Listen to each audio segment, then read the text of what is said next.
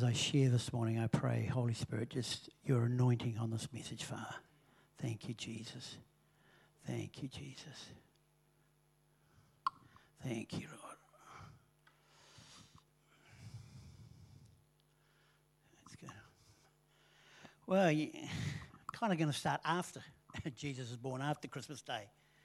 After Jesus was born, he was circumcised on the 8th day, and he was brought to the temple by Mary and Joseph to be dedicated. And this is according to the law. Leviticus 12 talks about this, the firstborn, as a special dedication for the firstborn male of every family. And as part of this presentation and dedication, typically there'd be a sacrifice of a lamb. Now, Leviticus 12 also made a provision for those who couldn't afford it, because the reality is there are some who just cannot afford that kind of provision. And they were allowed to substitute the lamb with 2 pigeons. And in fact, we're told in Luke chapter 2 that's exactly what happened with Jesus and Mary, and when they offered up the child Jesus. You know, again, I think it's important that we remember that Jesus was not born into power and privilege. He was born amongst the oppressed and an impoverished people. And so here they are, they offer 2 pigeons, and they've gone through the various rules and rituals and rites, and there's been a very exciting time for them this day. Now, at this time in Jerusalem, there was an aged man. He was very close to the Spirit of God. He was able to hear things from the Holy Spirit. His name was Simeon. And the Holy Spirit had revealed to him that even though he was old, even at this point in time, he would not die before he saw the Lord's Messiah. And on the very day that Joseph and Mary are in the temple, he feels this quickening from the Holy Spirit. And the Spirit prompts him and says, go to the temple. And Simeon goes and he enters the temple and he's looking around, and then suddenly he sees Mary and Joseph holding baby Jesus. And the Spirit of God says, that's the one. That's the Messiah. That's the one who's going to rescue Israel, who's going to bring salvation to the nations. And Simeon takes this child in his arms, this Christ child in his arms, and he prays this prophetic prayer. Lord, now you can set your servant free to go in peace, to die. As you have promised, for these eyes of mine have seen a Saviour whom you have prepared for all the world to see, a light to enlighten the nations and the glory of your people Israel. And this morning, what I want to do is I actually want to focus on one line of this prophecy, the line where he refers to the child, to enlighten the nations. A light to enlighten the nations.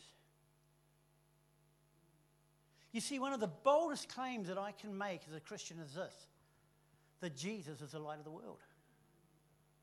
And I really believe that. Jesus is the light of the world. And for me, it's not just some religious cliche. It's not bumper stick evangelism. This is something that's very, very fundamental, substantive to my belief.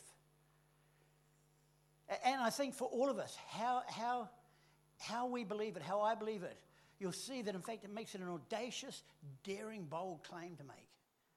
You see, I believe what the Scripture tells us when it says that Jesus is the light of the world. It's nothing tame or docile. We have made it kind of bumper stick evangelism, and we sing the songs and we say it very glibly.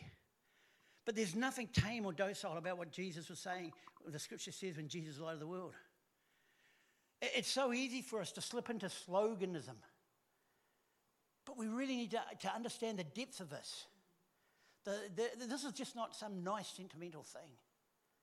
This is a statement that is bold, world-encompassing. It's an audacious claim which is really saying this, that all of history and all of humanity are informed and interpreted by the life of Jesus of Nazareth. Let me say that again. All of history and all of humanity are informed and interpreted by the life of Jesus of Nazareth. Now there's a bold claim.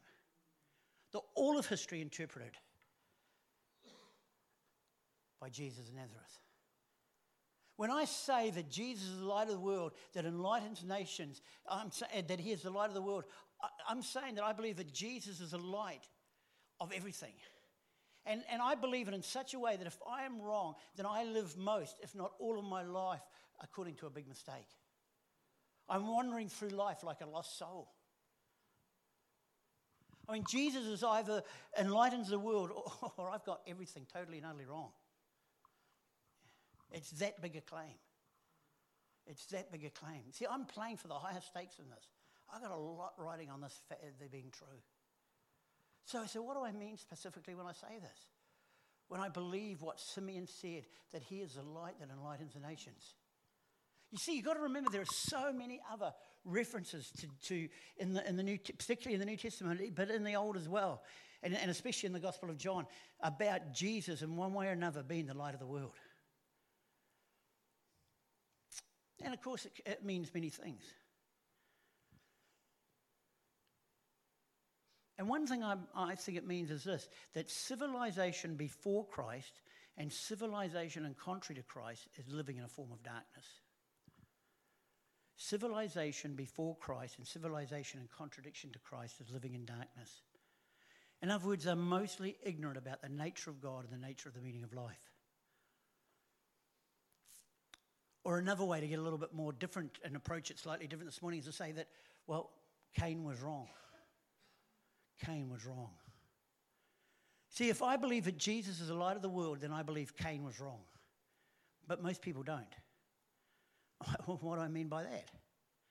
Well, the Bible tells a story. Begins with, we all know where it begins, with Adam and Eve. And they had two sons, the elder Cain and the younger Abel. Cain was a tender of fields, he ploughed fields, he was harnessing agriculture for potential, which is really real development of civilization. The younger Abel, he was a nomadic herdsman. He tended flocks, there arose a competition between these two young men. There was a hostility between them. And in fact, God, so much so that it concerned God, that he warned Cain.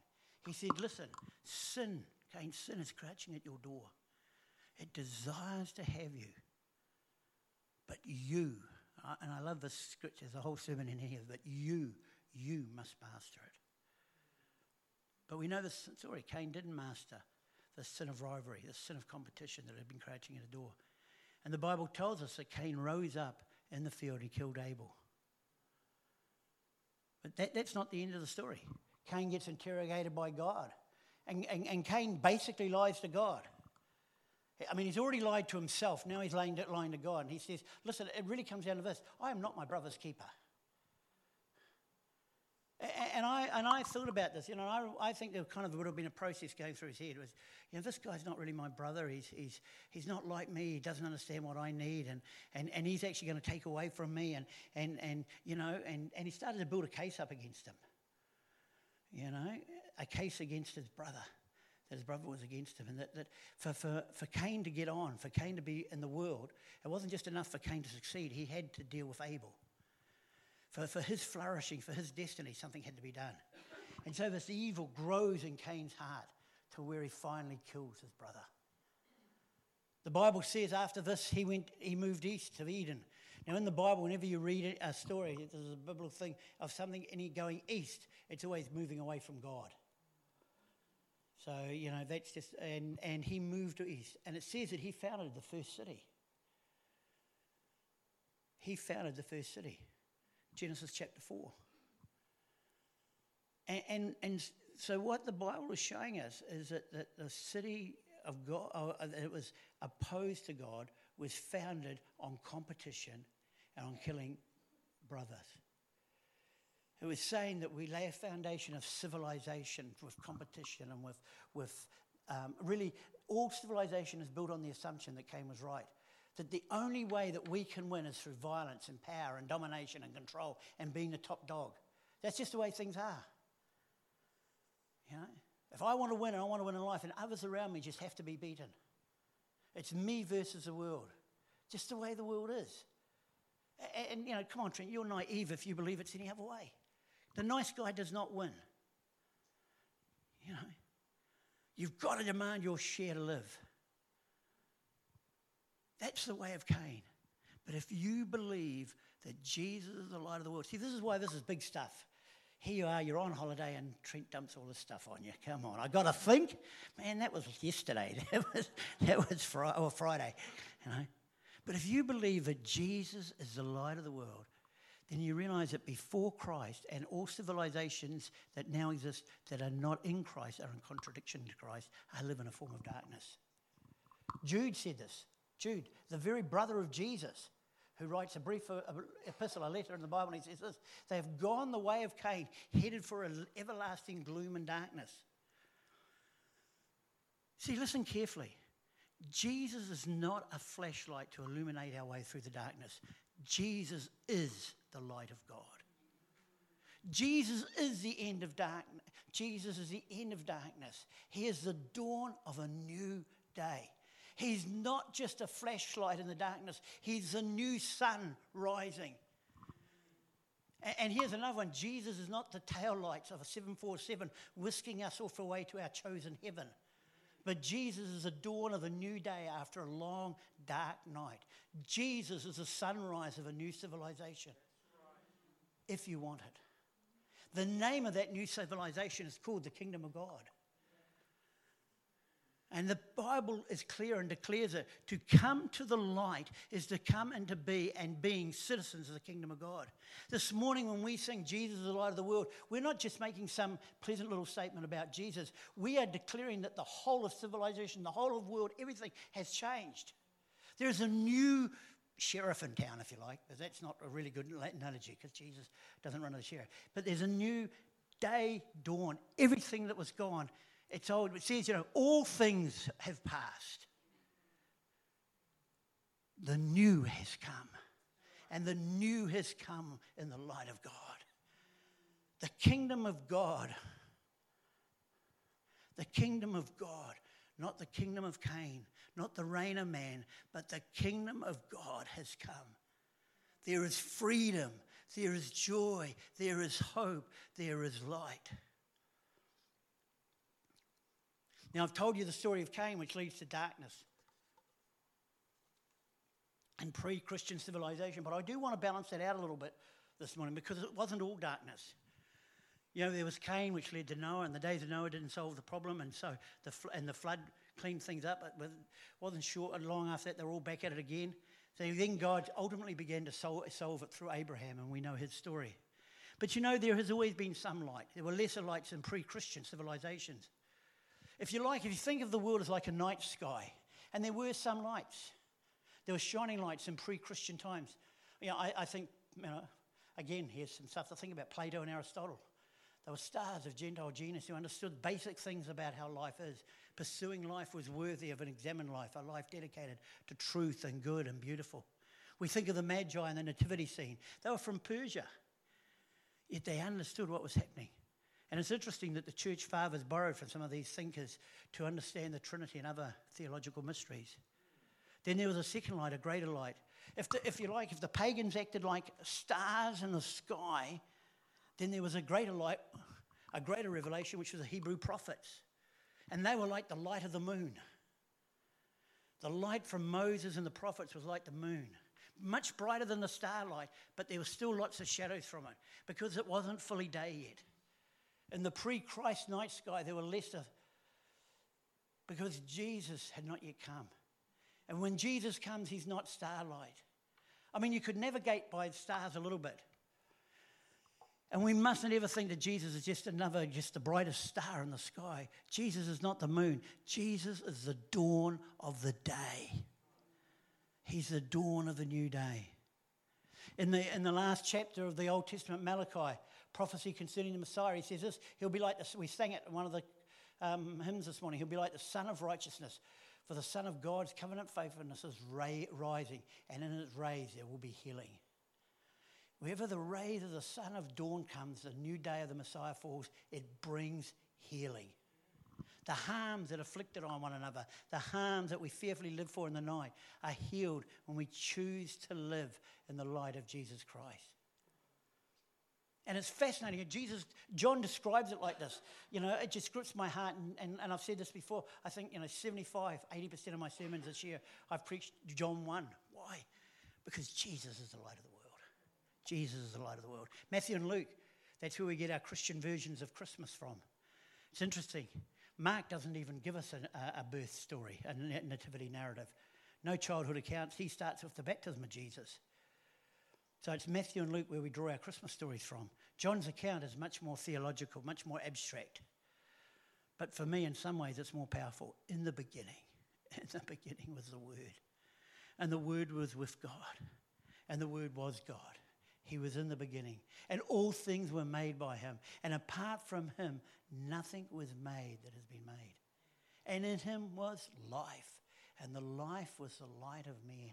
And the light shine in the darkness.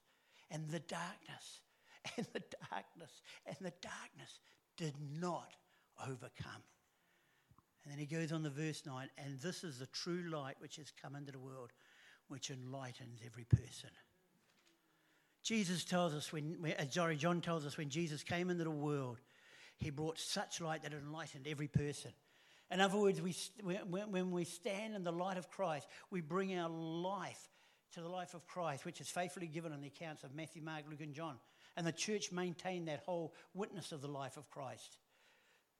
Kayleen prayed it this morning, his birth, his life, his teaching, his miracles, his ministry, his suffering, his death, his burial, his resurrection, his ascension. When we live our lives in the light of that light of Christ, we become enlightened. And in the light of Christ, we're learning to see the truth, the good, the beautiful. When we're living in darkness, we make mistakes. Our minds play tricks on us, don't they? A couple of weeks ago, Sue was doing what Sue does with her ancestry and pottering around and stalking people all over New Zealand and the world. And she found one of my cousins that I haven't had any contact with since, 50 plus years. And it reminded me of a story of when I was about 8 or 9. And we were leaving at the bakery where her father worked in Inglewood. And we were going around to a shop where my uncle ran various businesses from. We were both about 8 or 9. It was 1 or 2 in the morning. As I said, my life when I was growing up was a little bit different. Anyhow, it was middle of the night. And Inglewood is a small New Zealand town, if you know Inglewood. I mean, you could spit in a strong wind and not hit someone. You know what I mean? And so we started walking down the street, these 2 8, 9-year-olds. And, of course, when you do that and you have shadows and it's dark and there's no cars, and you start telling each other stories, don't you? Scary stories. And we scared ourselves both stupid. And we were so terrified of all the shadows because there was darkness. And even though there was lights on and moon, there was still darkness and there was still shadows and there were still things that began. And so we ended up running down the middle of the street, convinced there was someone just behind us to get us. Because you see, once you start telling yourself a lie, it grows. But in the light of Christ, we're able to discern the truth, the good and the beautiful. And this is what I mean when I say Jesus is the light of the world, that enlightens the nation and lights every person.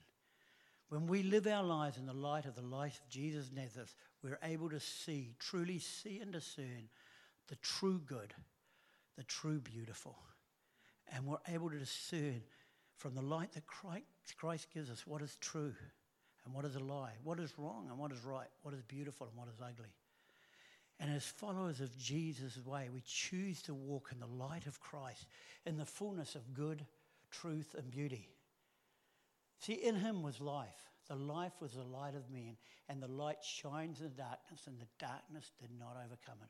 We step into that light and find good and truth and beauty in Christ, and your sins are forgiven. You become a new person in a new kingdom, and your sins are forgiven. They are shed. They are shed like an insect that sheds its skin and walks into it. That's us. We're beautiful. We're beautiful. I may not look it on the outside, but hey, I'm beautiful. Deal with it. We're beautiful because we're created in the image of Christ. Jesus is the light of the world. I believe that with everything I am. And I'm risking everything I am on this statement. Jesus is the true light of the world. He was coming into the world and enlightens every person. He is the light of the nations, and he is the light. He's the light. He is the light of the world. Amen. Jenny, do you want to come up and light the Christ candle?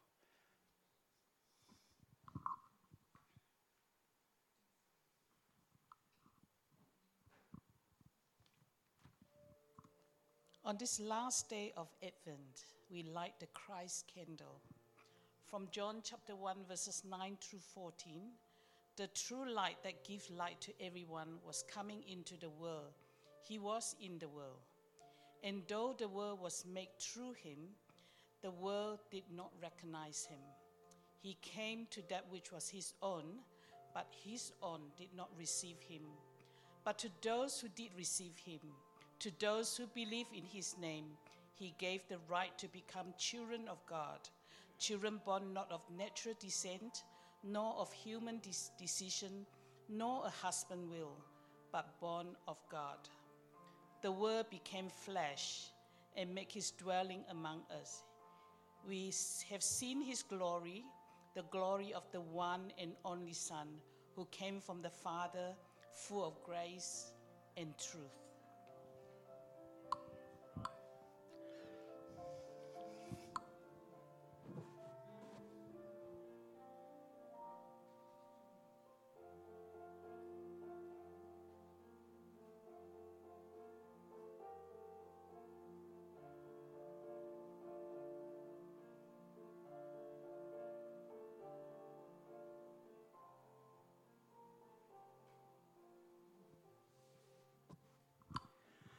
Just think on that for a minute. Let's just close our eyes.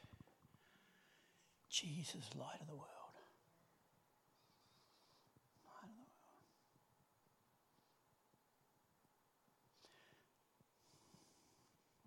the world. See, we don't disregard what's going on in the world around us. It's chaos, it's darkness, there's pain, there's hurt. But we are in a new kingdom. We live in the kingdom of God. The result of that is that we don't disregard what's going on in the world. We reach out to share the light and the life of God with those in that. But that world isn't our world. Our world is the eternal world created by Jesus, where the light shines eternally, bringing joy and hope and peace. Thank you, Jesus. Thank you, Jesus.